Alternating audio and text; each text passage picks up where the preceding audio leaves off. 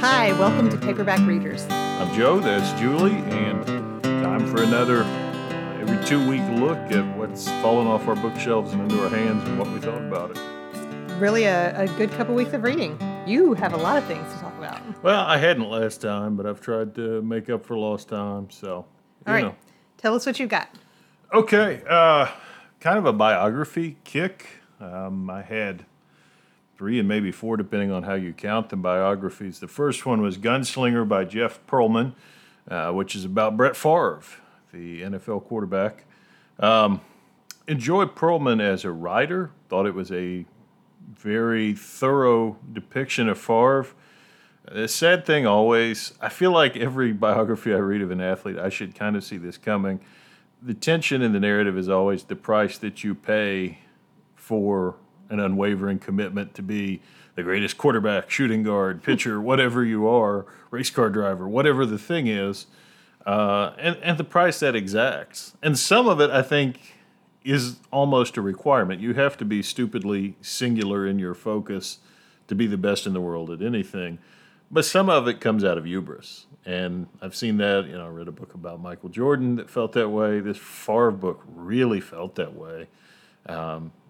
A guy who's capable of some real decency and humanity, and a guy who's capable of being a real big, overgrown child. And that's kind of where Pearlman takes it. He just kind of tells the story and gets out of the way. It was interesting. I don't know that if you want to know more about Brett Favre, it's definitely the way to go. I probably like Pearlman's book about the Lakers that just came out a little better, and his book about the USFL is top shelf stuff. So those are 2 I'd probably hit first, but if, like me, you dig Jeff, you wouldn't go wrong with this one. It's a good read, and I learned a lot. Well, sounds like a good one. So we get that. Thomas Jefferson, The Art of Power by John Meacham, continuing my quest for presidential biography. So that's 3 down. And this is the rare presidential book that I read before you. Yeah. You had this book. I think you had a signed copy thanks to Parnassus. I got this through Parnassus First Editions Club, and it has been so many years ago that I remember absolutely nothing. Well, it's a good book. Meacham is probably incapable of writing a bad one. Right. Jefferson's life is so massive and sprawling, I feel like it was probably kind of hard to contain. And I will say I probably like David McCullough's John Adams a little bit better just because Adams shone through a little bit clearer. Jefferson is kind of an enigma. I remember thinking this book felt really dry. Well, and it's hard not to do that, particularly with a guy who there's not... With Adams, there are so many letters. All of Adams's papers were kept up so well. And, of course, he wrote to his wife so much. You get, I think, a better picture of Adams than you do of any of the Founding Fathers. And Jefferson wasn't like that. There are so many mysteries and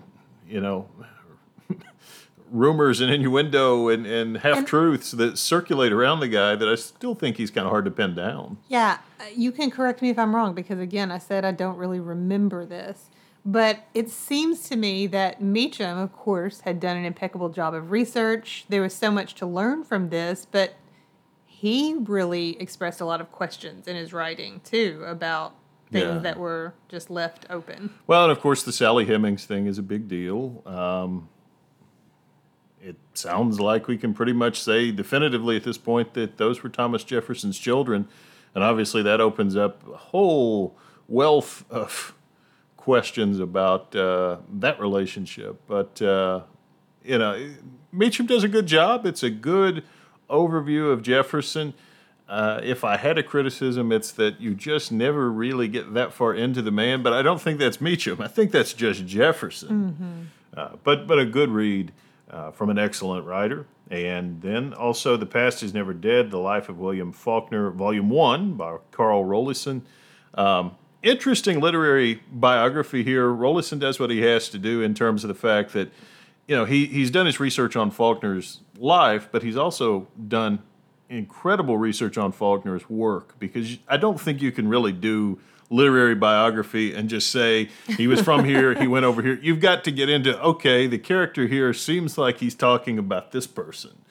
Particularly for somebody like Faulkner, whose work is drawn so heavily out of his life in Oxford, Mississippi.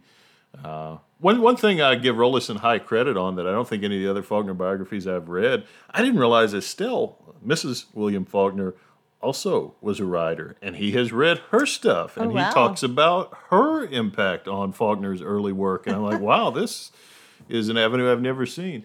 I've got volume 2. I'm definitely looking forward to it. He's an incredibly thorough, professional writer. Probably of these three, I would give him the nod as my pick for the top spot of the three, although all were excellent. Now, you've been reading this one for quite some time. I have. I'm also in second to my presidential quest is my quest to go through the whole works of Faulkner, Again. which I've never read everything, so Oh, that's part of really? it. No. I've got the 5-volume Library of America, and I'm in the middle of volume 3. But I mean, that's a novel at a time, so I've got to kind of clear some space for that. So I'm stopped on that. So the good thing is I've gotten about where Rollison had, in his life of Faulkner, in my reading of Faulkner. So I don't know. Well, I was thinking about, while you were talking about the Rollison book, how this would, even if it wasn't an author that you admire that much, the way that he talks about those characters with the author's life, I mean, you wrote your honors thesis about a similar kind of thing. Mm-hmm. So it's very much in your wheelhouse. Yeah, Faulkner and Southern Womanhood was something I spent a lot of time with. I appreciate his work on it. Yeah. I also read a book called 42 Today, which was edited by Michael Long, various authors. It was contemporary takes on Jackie Robinson. And I feel kind of like we're talking about that Beatles book we talked about. The problem with a book of essays is that they can vary based on the individual writer and the individual topic. This had a really wide range. Some of these I found really interesting. One of them I know was about Robinson and Methodism, because he was a Methodist. So that was an interesting one. There was one that put Robinson in context of athletes speaking out on social issues. Of course, he's one of the wow. first, but Yeah. it went from him all the way up to 2020. So that was a really interesting one. I mean, the most out there, the last one in the last essay in the collection was it was like the hunt for a gay Jackie Robinson. The idea that whoever the pioneer would be in terms of athletes, whoever the pioneer is in terms of a gay athlete, that inevitably whoever you are who's a first in anything in sports, you're the female Jackie Robinson or the Chinese Jackie Robinson. Well, the idea was so let's look at gay athletes and talk about this. So that An was interesting idea. yeah that was probably a little more out there than most of the rest, but it was a worthwhile collection, and always important to think about a guy like Jackie Robinson in a contemporary vein. Again, one close to my heart, as I did my own battle with that topic. But And it's a very, very good book that you wrote. all 8 people who've read it seemingly agree, including my own family. I think it was my favorite one. I really liked it. I had a lot of fun with it. And then the last 2, I did 2 YA books. I did Roberto and Me by Dan Gutman, which is his baseball card adventures series. Read these with our son. Did you do these with Ryan? Yes. Okay. So the baseball card adventures, the kid can travel through time with a baseball card. He goes back in time to try to save Roberto Clemente. He doesn't want Clemente to get on the plane that's going to crash, that's going to end his life at like 40 years old, whatever age he was. And of course, he fails. He can't. He tells Roberto everything, and Roberto listens to him. But Roberto, there's an axiom of Clemente's that's in there, which is that if you have the ability to do something to help people and you don't do it, what good is life? And that's kind of what Clemente says to the kid. It's kind of what the kid takes back. I won't give a spoiler, but we've read several of these books. This is like 5 or 6 of these baseball card adventures we've read. This one's my favorite. He goes into the future this time, which is something the kids and I had always been like, why won't he ever do this? And he had a good cop-out because he travels time with baseball cards, and he's like, I don't have any baseball cards from the future. Yeah. Well, he doesn't, but somebody in the future has an old baseball card, and lo and behold, we get to see that. So a fun book, a good series, but I think Roberto and Me probably the best of the bunch. And then the other one was Miss Daisy is Crazy from his Crazy School series, which my 8-year-old absolutely loves. I need to try some of that. You guys listen to them on audio quite a lot. We've done some of those on audio, and that was then we wanted to start the series. So Miss Daisy's Crazy is number one. We're reading the second one now. So, these are pretty short books. They're a lot of fun. AJ is the kid who's the narrator. He's a lot like our son. The whole first book, he's like, I don't want to go to school. School's dumb. Why should I have to learn this? And the teacher is really brilliant. The teacher's like, I don't know how to multiply. You guys are going to have to show me. And by pretending to be a complete fool, the kids are like, you don't know that this is this? And they learn everything. She's great. Miss Daisy is actually quite crafty. But anyway, enjoy Gutman stuff. That one's definitely very YA, but, the kids have had fun with that series and enough that we're starting at the beginning and we're going to go through all those. So maybe I'll get Ryan to read me one of them. Reading goals abound.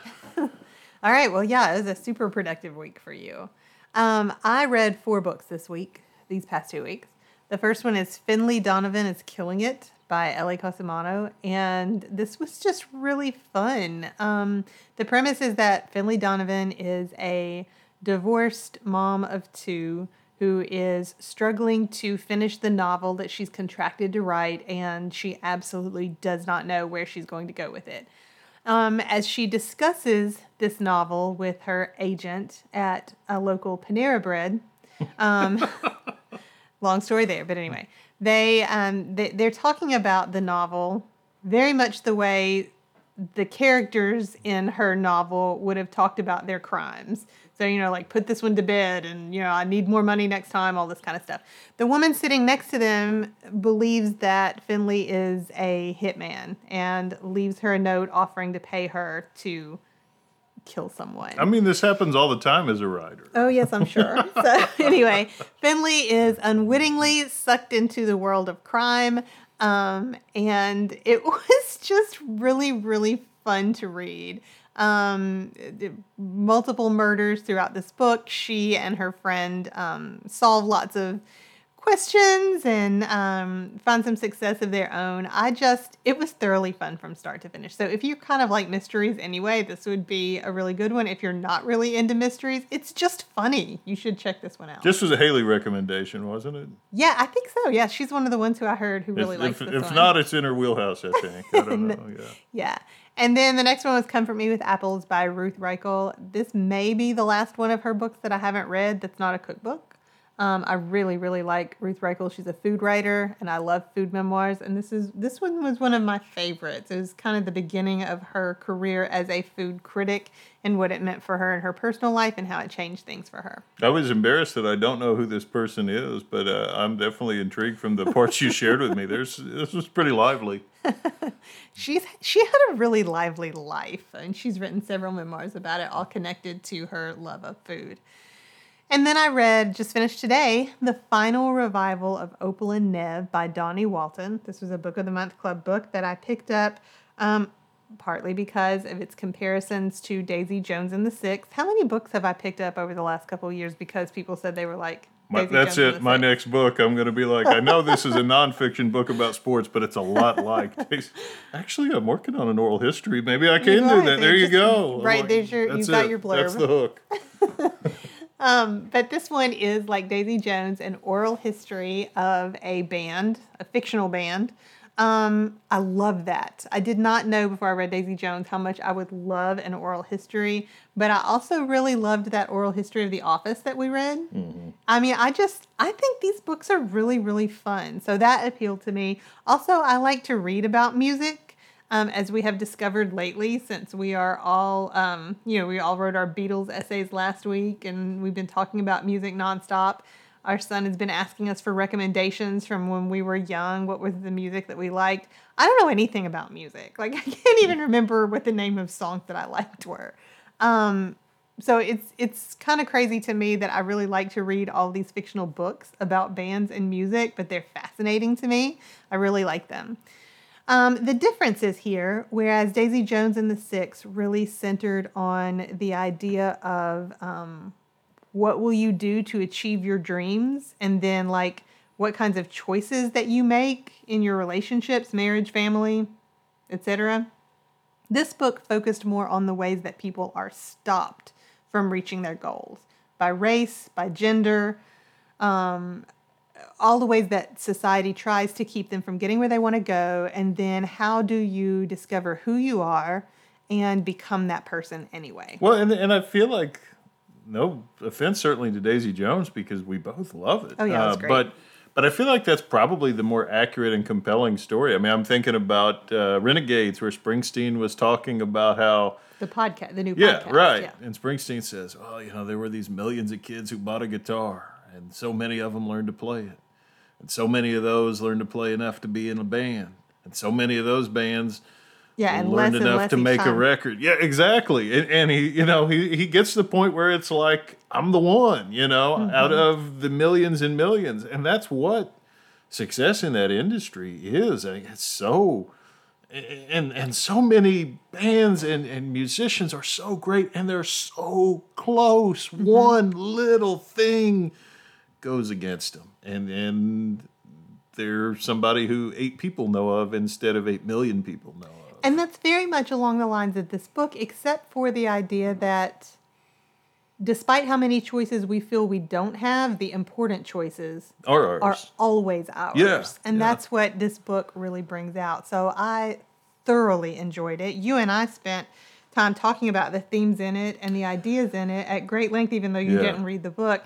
It's also it's a very contemporary book, very current for things that people are discussing in the culture right now. So this would be a really, really good book club book if you are lucky enough to be in a book club, which I'm not and never have been. And I've This always is your book wanted club right to be here. in a book club. Yeah. Except when I don't read the books quickly enough, I get chastised. Well, you haven't even read this one, so.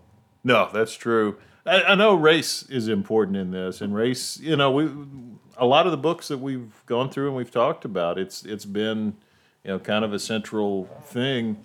And there's an element of like just the fact that we're thinking about it, just the fact Yeah. that we're talking about it, as Trying to learn, trying to get better. Right. Because I mean, what's the flawed story of America that not only did the status quo exist, nobody thought about it, nobody talked about it. Nobody challenged it. Nobody Yeah. made even movements that way. Right. So it's an important book in some ways, I think, and And also a thoroughly enjoyable book. there you go. Speaking last- of thoroughly enjoyable, The last book that I read over these 2 weeks is the one that we're going to talk about together today, and it is called One Long River of Song by Brian Doyle. And yes, in the interest of candor and honesty, I have at the current time read 2/3 of this book. I will read 3/3 of this book, but in the course of finishing the other 6, I did not quite get to the end.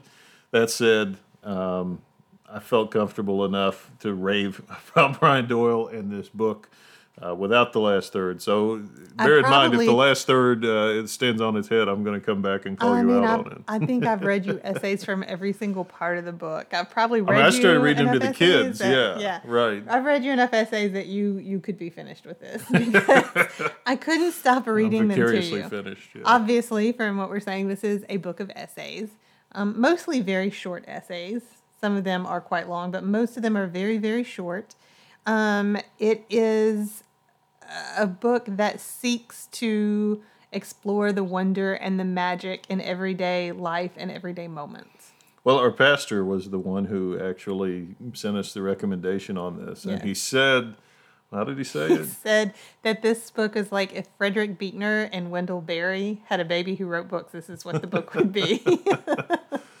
And I could see where he was coming from. 100% on it, but also, Buechner and Berry together, we would want to read that book. And then you also thought Bill Bryson ought to have had a name in that And as well. not just because it was a third author whose name started with B. I do want to point that out. But no, he's a little bit mischievous. I love Buechner, but Buechner is so intense and serious. And Berry kind of... not quite as much. Barry likes a good There's joke humor now and in again. Barry. Yeah, but Brian Doyle, it's a rare book that will make you cry and make you laugh and definitely make you think. Make you re-examine your own world. Well, Look at it differently. The kind of umbrella under which I would put this book is that Doyle writes about the common touches of uncommon grace. Yes. he's a Catholic. He was. I want to point that out. This book is a posthumous anthology. He passed away, I believe, 2017, and some of his friends said this book needs to exist, and so they put together a collection of some of his best work. He did write other books. He wrote a couple of novels, but I think by and large was an essayist, and that's kind of a lost art.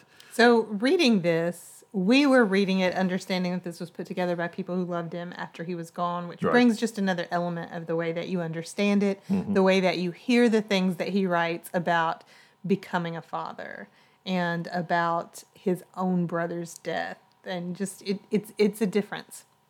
Yeah, and one thing that I would say, a lot of it is fairly light. He loves nature. He loves animals.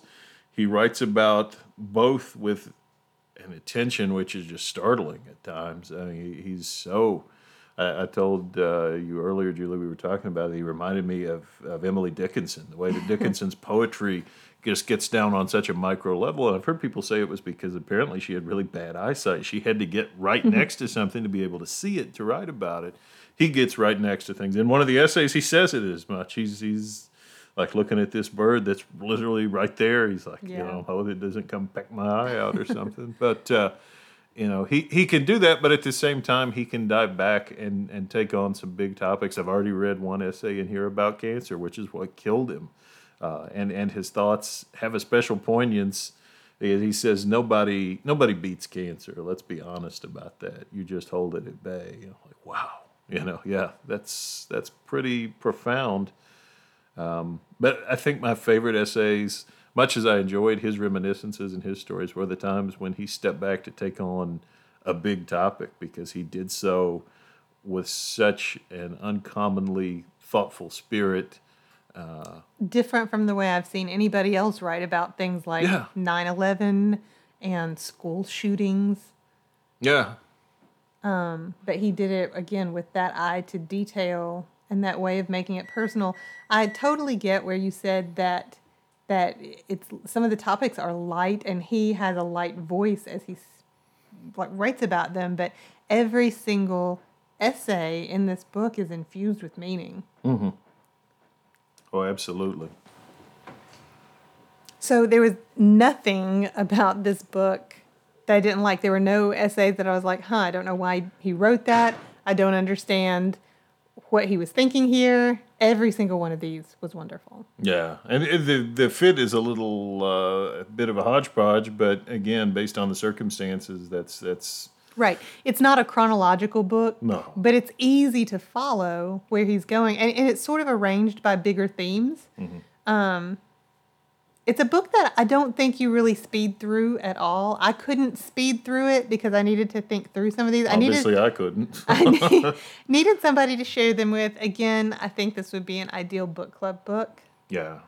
To be able to just discuss not only what he said, but what you think about these issues in your own life. What do you notice? Where do you see that wonder and that magic in this one wild and precious life that you get to live? Well, and they're short, most of these. I mean, there are a few of these that stretch on for 8 or 10 pages, but the most vast of them are majority like 2. of these, 2 and 3 pages. So, it's digestible, but you kind of want to savor it. You don't want to just chomp it down. Yeah.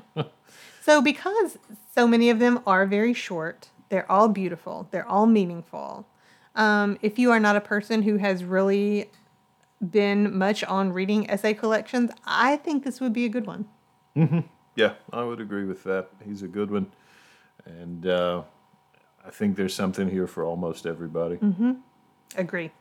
Which makes it a good place to leave. And, feel free to get in on our conversation of what we're reading, what you're reading, what we need to read next, what we overlooked or missed. We relish thoughts and ideas. And definitely. I finished Opal and Nev today, and then realized that I'm entirely out of new books to read right now. My library holds haven't come in. What are we going to do? I know. So, any recommendations that you have? Fortunately, thanks to Carrie, I think Natalie is good for a while. So, we've solicited recommendations from knowledgeable folk who pop up, and they've come through for us. But we might need one for you now. Yeah, very much so. So send us anything that you've got that you think we ought to be reading, any questions that you have about things we discussed today to paperbackreaderspod@gmail.com. Yep. And we're on all those fun other social mediums, aren't we? We are. We're on Instagram at paperbackreaderspod, and we're on Twitter sometimes we're on Twitter. I'm not sure we're always there. We take some naps. Paperback Readers Pod. Yes. So check us out, and thanks for listening, and by all means,